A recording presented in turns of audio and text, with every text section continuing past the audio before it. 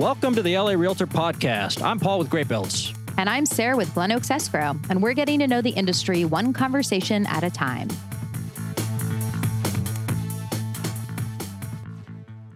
Hey, everybody. Welcome to the show. Welcome. How are you? I'm good. You know, I really like your voice. Oh, thank you. Do you do any voiceover work? Now that you mention it, yeah, I'm taking a workshop. That sounds amazing. Yeah.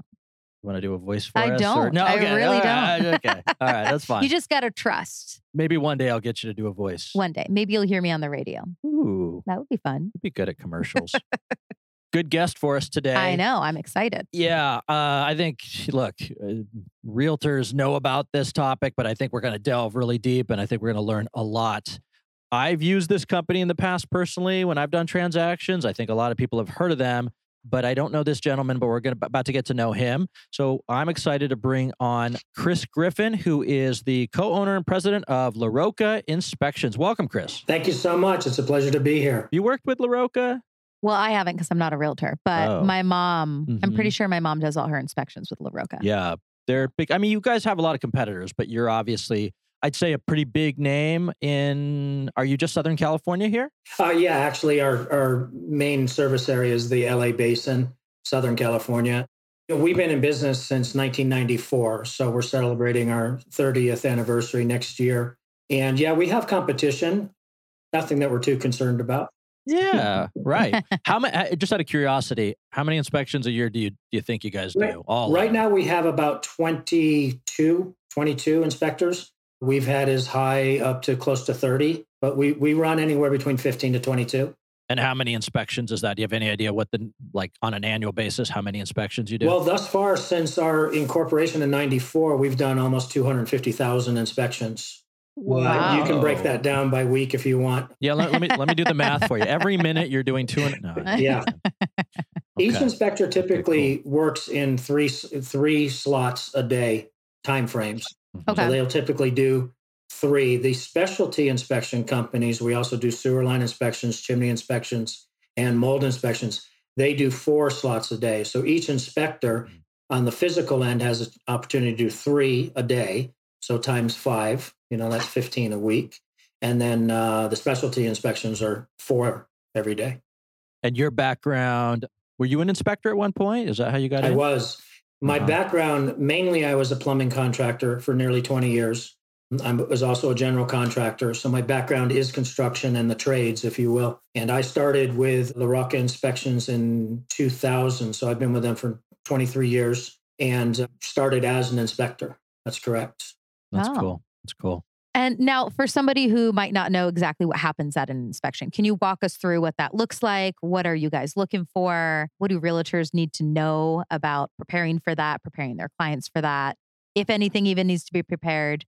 I think the best preparation for realtors to have with their clients, whether their clients be buyers or sellers, is sort of helping to manage their expectations with the inspection. Many clients, buyers and or sellers, think a home inspection is like we're going to dismantle the house and tell them everything that's going on inside the walls and so forth and so on. They really need to know and they understand that this is a visual inspection, that only the areas that are open to view can be inspected. We don't dismantle any equipment and we operate things using normal user controls. So in other words, if there was a missing light switch and there were 2 wires hanging out of the wall, we're not touching those wires together to get the light to turn on. If that normal user control is missing or it is damaged or not working in any way, we're going to be reporting on that. There are 3 major categories that we report on, and that basically is functionability. Does the item function properly? Safety. Is it safe to operate? And then also the design life expectancy of that item. Is it nearing or at the end of its useful service life? And then we categorize those into importances. We have things like needs attention, not acceptable, serviceable, safety alert, things like that. And we're there to focus on the 5 major systems. The major systems of any structure essentially that's habitable is plumbing, electrical, heating and air conditioning, roofing, and foundation.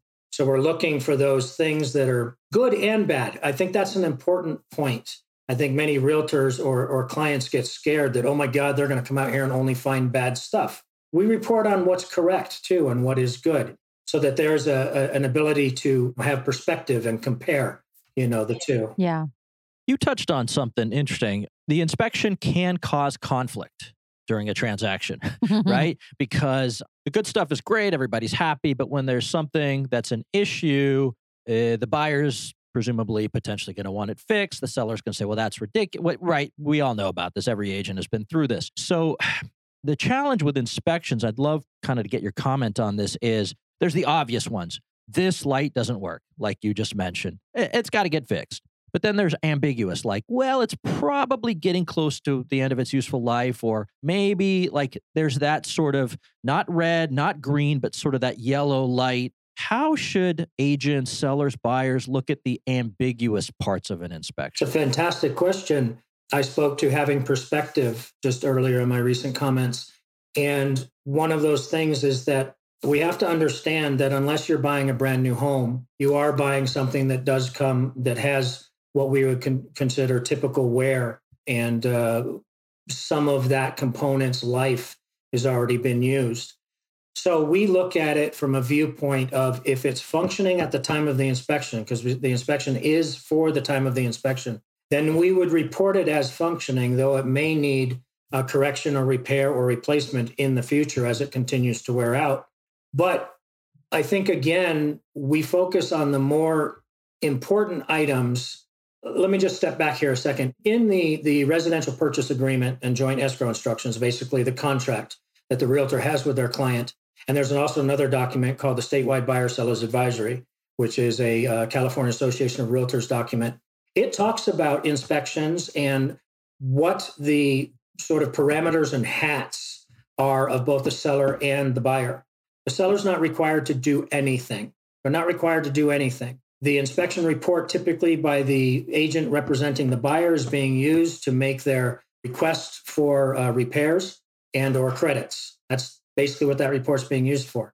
It's important to understand that since the seller doesn't have to do anything to completely eliminate that sort of ambiguous area that you're talking about, pre-listing inspections would be the one thing that I would recommend. Absolutely, because then you're managing your seller's expectations. They may not even know that their roof is older. They think they had a new roof put on, 4 years ago when it actually was 24 years ago. They just forget about those things and whatnot. They don't crawl underneath their house or get up into the attic, so they're really not very familiar or intimate with the working components of their home. So having that pre-listing inspection could sort of bring them up to speed. They can price the house accordingly based on that. They can decide to disclose all of it, and they can decide to say it's being sold as is, which is exactly what the contract says anyway. But typically in the contract is as is, depending on what the inspection finds, is what as is. But then you're leaving it all up to the buyer to be on that end of it. Let's empower the sellers a little bit more by being upfront with that information, and you create a great rapport that way with the buyer in the first place. So I know that's a long-winded answer, but that's where I would go. No, that's a really good point. I mean, like, you brought up an interesting point that I've always kind of wondered about. Let's say you have a roof. It's a 30-year life roof, and it's 20 years in, and your inspector can kind of tell it's starting to lose some of the granules, whatever it is. The seller just wants to sell it as is. I mean, I would. The buyer's thinking, I'm going to have to replace this roof. It might start leaking. It's 20 years in. So there's black and there's white. I want to sell it as is. I don't want to give you a credit. The buyer's thinking, I want you to credit the entire roof. Just either build me another roof, re-roof it, or give me the $15,000. I mean, but really there's gray area in the middle, right? In theory, I know I'm asking kind of a hypothetical question. In theory, you could say, well, why don't you give me $5,000 or whatever, some part of what I will pay for a new roof? Am I thinking about that correct? It doesn't need to be black and white? No, I think you are thinking about that correctly. I actually have a viewpoint of you should negotiate by time. In other words, if that is a 30-year roof and it has 20 years in it, then you have 10 years of life expectancy on that roof. If the buyer really is making trouble out of that, which I don't think is very common, but when you're pushing up into that 5-year zone, especially with a roof, they are going to think about that because that's a $50,000, $60,000 investment oftentimes for a 30-year roof. So essentially you would amortize that negotiation to deliver them maybe 5 years worth of roof life left, like what that would be in a monetary amount. You could Yep. also have a roofer, especially in the case of a roof. A roofer, a professional roofer, roofing contractor can come out and certify that roof. In other words, they can give the buyer a document basically almost guaranteeing that this roof is going to last X with maintenance throughout the next few years. You should increase the longevity of the roof, or it'll be leak free or whatnot. So you can help to, again, manage the expectations and help the buyer become more comfortable with accepting that. As an inspector, I wouldn't really recommend buyers or agents to really request anything that's not broken or doesn't work. Period. They're buying a 1950s home. They're buying a 1950s home. That's all. They can't expect a brand new air conditioner or brand new things in that home. It's not a brand new home. Even if those components were upgraded, likely they were upgraded 10, 15, 20 years ago, they'd still be in working condition. Right. Let me ask you this. You guys have done a lot of these inspections, hundreds of thousands. What is the most common thing or things that you'd say come up in inspections that people should think about agencies? Another great question. I don't know if that's a blanket answer, because there's common things on certain types of buildings. There's common things on residential. There's common things on commercial. There's common things on multifamily. The number one thing that causes the most issues in, let's say, any structure is moisture intrusion. So if we have improper ground drainage, perimeter drainage, we don't have roof gutters on, we have sprinklers pointing towards the house, so forth and so on, that is going to cause damage to that structure over time. And that's probably the number one thing that we find causing damage. But honestly, in all cases, I would suggest that the number one thing that's found as a whole, as a category, is deferred maintenance.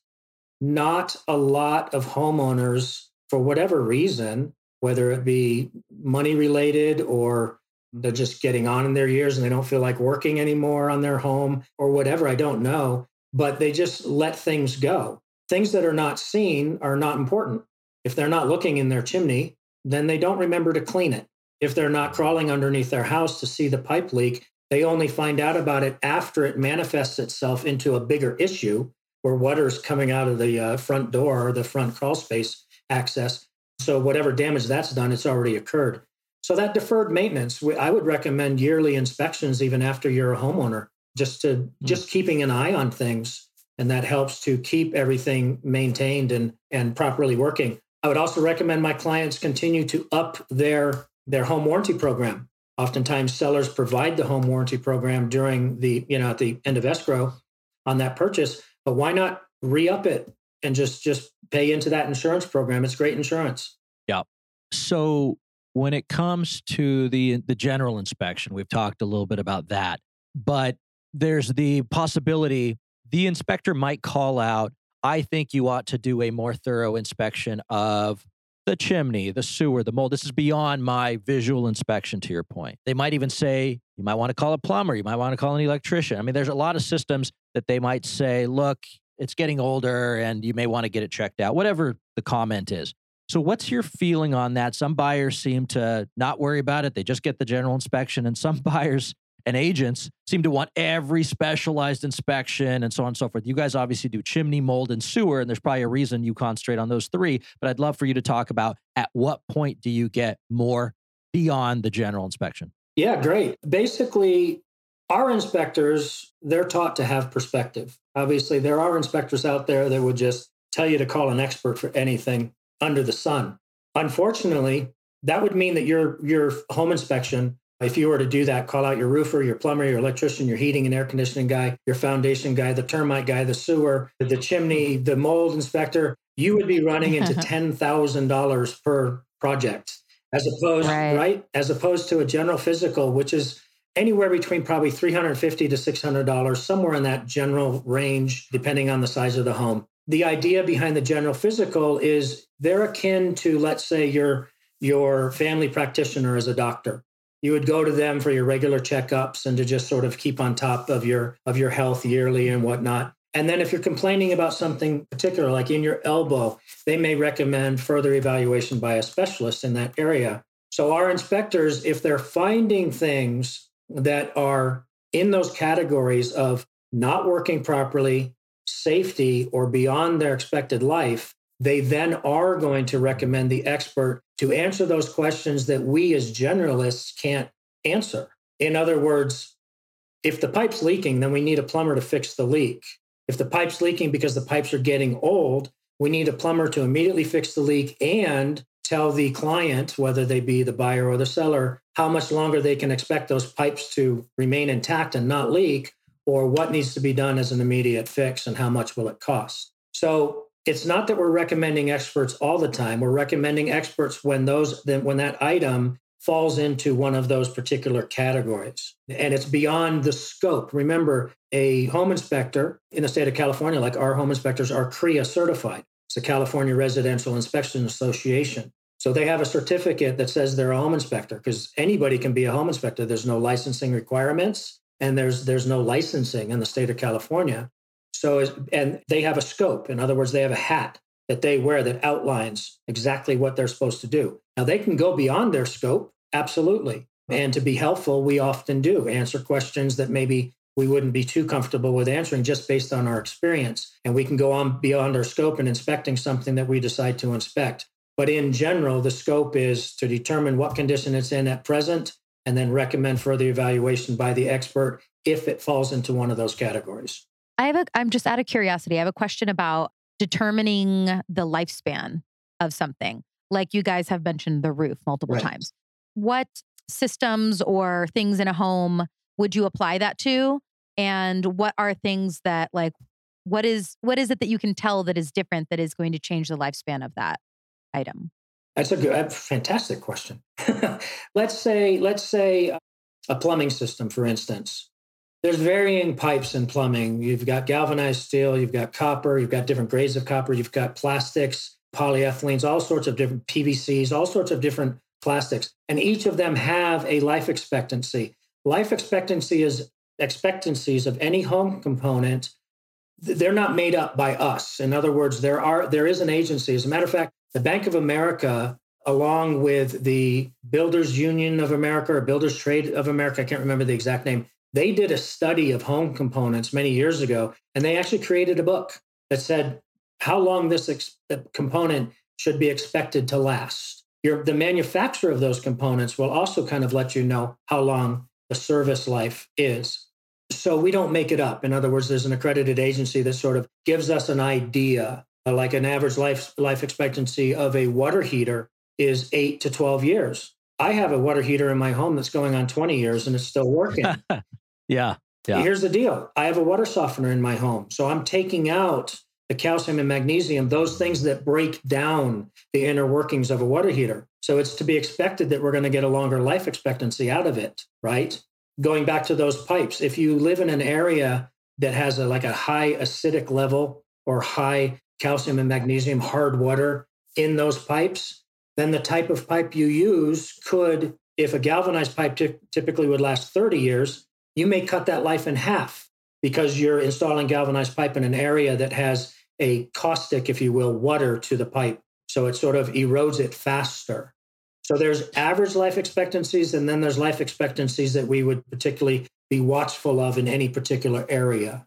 But here's where it gets funny is, let's say you have attractive homes that were built in the 50s and they had galvanized plumbing, galvanized old, which is the old, version of it. And now people want copper and they use copper. So many people have replaced the copper plumbing in those neighborhoods that a buyer might come in and make an offer on a house, then find out they have galvanized plumbing, and they might say, well, I want, as part of my repair request, I want you to upgrade your plumbing to copper, even though, to your point that you just made, Chris, from a few minutes ago, is that house was built in the 50s. It came with galvanized plumbing, but nobody wants that anymore. So that's another gray area. You said the key word there, though. You said the key word. In a real estate transaction, there's upgrades, repairs, or replacements. An upgrade, again, the agent has to smartly negotiate the contract. This is an upgrade. This is not a seller requirement. A seller's not required to do anything, most certainly not upgrade the property to sell it. So when you are upgrading, if you get a professional plumber out there or a home inspector who basically says, yeah, you know what, you've got galvanized water piping and it's 30, 40 years old and it seems to be doing okay. I don't see any rusty colored water. I don't see any leaks. I don't see any areas that are causing any concern. The volume of water and the pressure of water seem to be okay. So we may be at the upper end of its expected lifespan, but yet it's still performing well. Beyond that, I don't believe it's fair or right for a buyer to request, well, you have to put in all new copper for me. It's an upgrade. It increases the value of the home.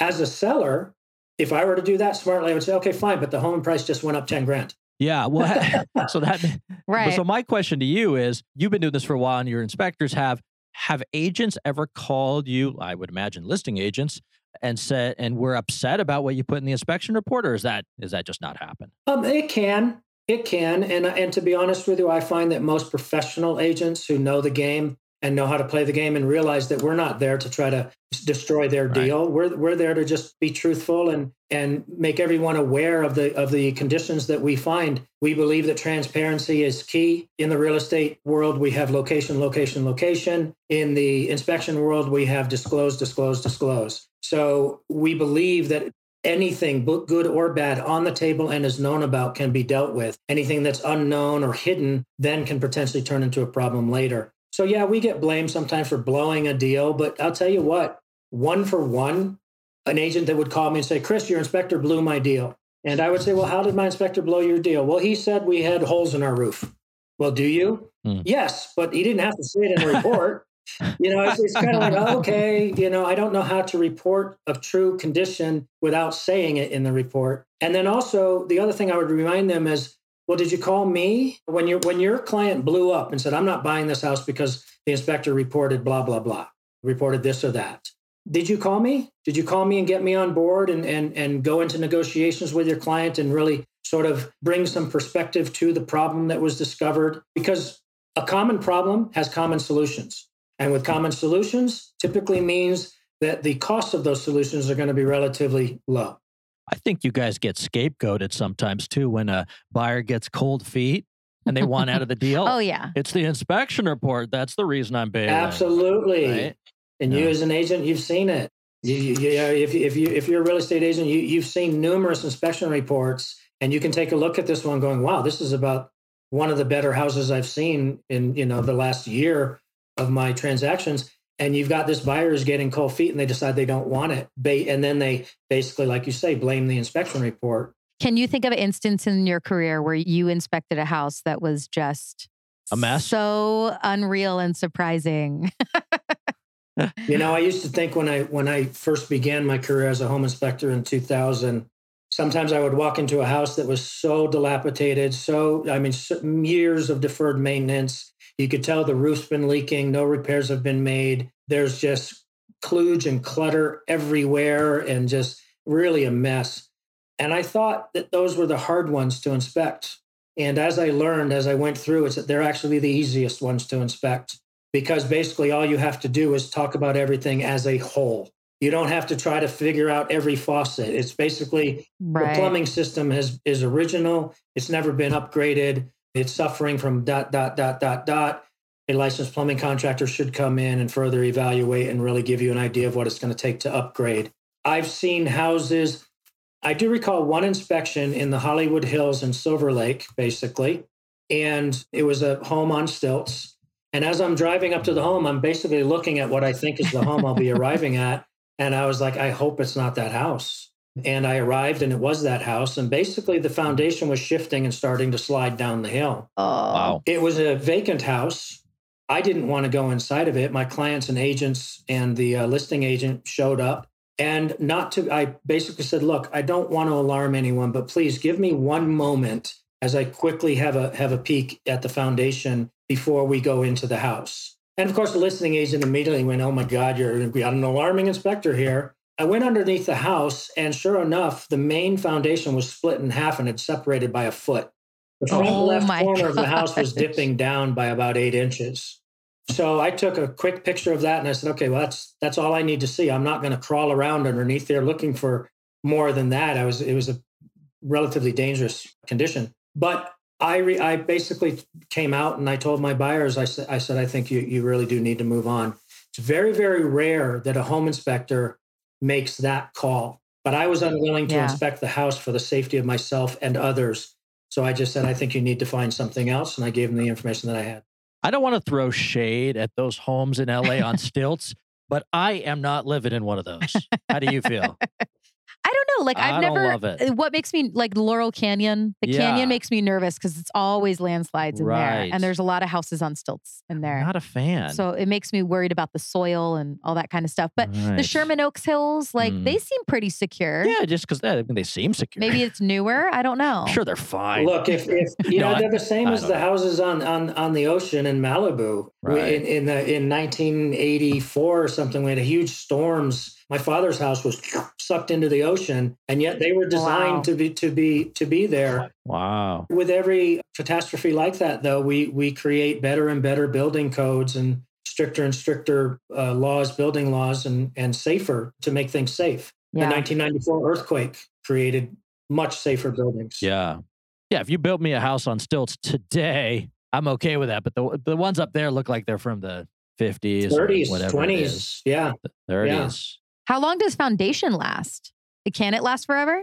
I mean, to date? That's a great question. I mean, a foundation left on its own devices, left without any moisture damaging it, and left without any seismic activity or other earth settlement or movement. Typically, a concrete foundation can last nearly indefinitely. Eventually, the moisture in the air will start to erode the concrete, where you'll start to see the aggregate, which is the small stones inside concrete.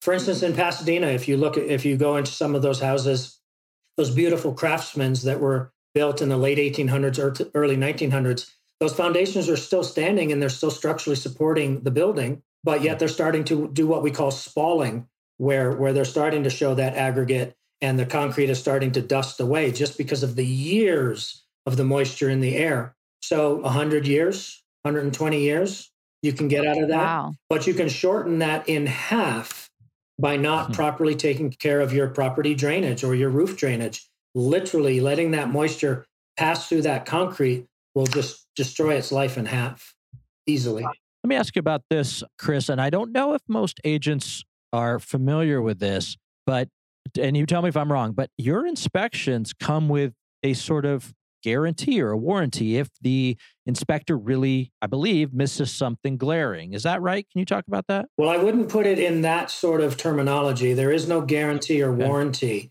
There is an insurance policy.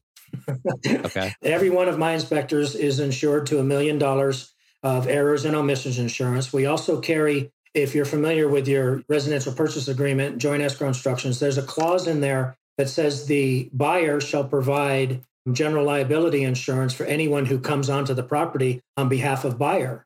I don't know of one buyer that's ever provided any of that insurance. We started carrying that years ago when I discovered that in the RPA, so I could deliver and be fully insured for our client and the agents on site. So if there is a problem of a blatant miss, we basically will take responsibility for it for the most part, as best as we can. If the monetary value of that blatant miss is just so astronomical, then we would use our insurance. Any inspector that's going to miss something that big where we have to use our insurance is no inspector of mine. That means literally you just walk through that house blindly. But a home inspection is not a guarantee. It's not in lieu of a disclosure or a TDS, a transfer disclosure statement. It's not in lieu of the AVID, the agent's visual inspection disclosure. It is part of the contingency period documentation of discovery. So it's not in lieu of any of those, and it's not a guarantee or a warranty, but yet it can offer peace of mind in the fact when you're choosing a home inspector, just make sure they're carrying the appropriate insurances and that they have longevity and experience in what they're doing.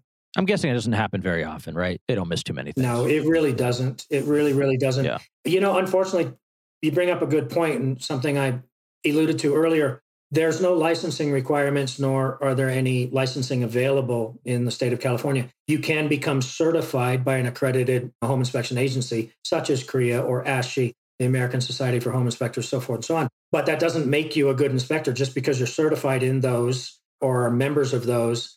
How long you've been doing it, what your experience is. I don't know, do either of you golf or scuba dive? No. Okay.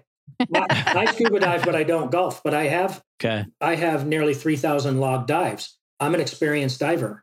But that doesn't mean that my wife, she has maybe 50 log dives. So she is a juvenile diver, newer, not as experienced, but that doesn't mean she can't dive. And that doesn't mean she's not a scuba diver. So it's sort of the same thing. It doesn't mean you can't be a home inspector if you just decided to be a home inspector. So you really want to look for what their experience is. How many have they done? Also, remember there's different types of projects. You wouldn't want an inspector who's an expert at inspecting condominiums, 4 square walls, a heating and air conditioning unit on the roof, to go in and then do a 100-unit apartment building. It's a different animal completely. It's a completely different animal. So you want to find out their experience in that project that you're actually involved in your escrow. And do you have a variety of inspectors with different specialties on your team? Correct. That is correct. Cool. Obviously, all of our specialty companies, the sewer line, the mold, and the chimney, those are all specific inspectors to that particular inspection. But we have commercial inspectors, industrial inspectors. We have expert condo inspectors. We have single family unit dwelling inspectors up, with a pool and a spa, with a guest house. Yes, we run the gamut on those. And eventually every one of them in LaRocca, especially because they go through a tier of training where they start out as a lower inspector. We do our own in-house training. And then they move up. Eventually, they'll all be at that upper level where they can inspect commercial, industrial, and anything below that. That's cool. Let me finish out with this question for you, Chris. We talked about a lot of things with regards to what agents might be thinking about. Is there anything we missed that you think agents need to know or think about with regard to inspections, or did we hit it all? I think we hit most of it in general form and fashion. This podcast being half an hour, I mean, I could talk to you guys for hours on end about the ins and outs, the special little things and whatnot. I think managing client expectations during the inspection contingency period is extraordinarily important. Finding inspectors that have perspective and that are there and able to communicate after the inspection if any questions or problems arise. Agents who refer their clients back to their inspector. Here's something that I would request of every agent out there. Instead of trying to wear the hat of the general contractor, the electrician, the inspector, the mother, or the father, just wear your hat as a real estate agent. Your brokers should tell you in your documents that you are not experts in many, many different fields. And you're most certainly not experts in the home inspection arena, even if you've sat in on 200 home inspections. What you're doing is you're still doing your documentation and your work for your client as their realtor. You're not doing the inspection. Refer your clients back to the reports and back to the inspectors who generated those reports for the answers that they have that come up afterwards. I've seen so many problems where the agent said, "Oh, don't worry about that. Don't worry about that." Whereas the inspector said, "No, worry about that. That's an important item." And the client doesn't find that out until after escrow closes. And then they say, "Well, I asked my agent and they said that bubbling of the crude oil in the front yard was no big deal." But in your report, it says it's a huge deal. And I never read the report. Read the report and refer to the clients, refer your clients to the experts who are generating them. Are you saying have a buyer actually call the inspector? That's okay? Yeah. Is that protocol all right? Yeah, that's perfectly fine. Remember, we're under contract with that client. That client, your client, it's your client, and you referred your client to us. But the second we go into contract with them, we are now obligated to service them the best we can, and they're obligated to follow our rules and parameters too, just like they're following your rules and parameters in your residential purchase agreement. That's really good to know. I don't think I was aware that you could reach back out and ask questions. I thought it was just you should, if you get this report, you've been made not aware of this, and that's that. Oh, no. So that's really good information to have. We are on your team. We want that transaction to occur. We're not there to stop it, but we also need to be allowed to cultivate and blossom our relationship with that buyer or seller separately from via a real estate agent. It protects you as a real estate agent too. It's the layer of your onion that helps protect you legally or in any sort of, that you're doing your fiduciary duty. You're basically, that's the person you need to talk to. I'm not that expert. You talk to them. It really offers you better protection. That's smart. Well, thank you, Chris. This was, you were a wealth of information. We appreciate your experience of 23 years and you sharing that with us. Thank you very much. Yeah, thanks for coming on. Bye. That was a lot of fun. Bye. Thanks for joining us for today's episode. I'm Paul with Great Builds. And I'm Sarah with Glen Oaks Escrow. And if you like what you heard, make sure to subscribe, rate, and review. If you'd like to get in touch, please email us at larealtorpod@gmail.com. We'll see you next time. We'll see you next time.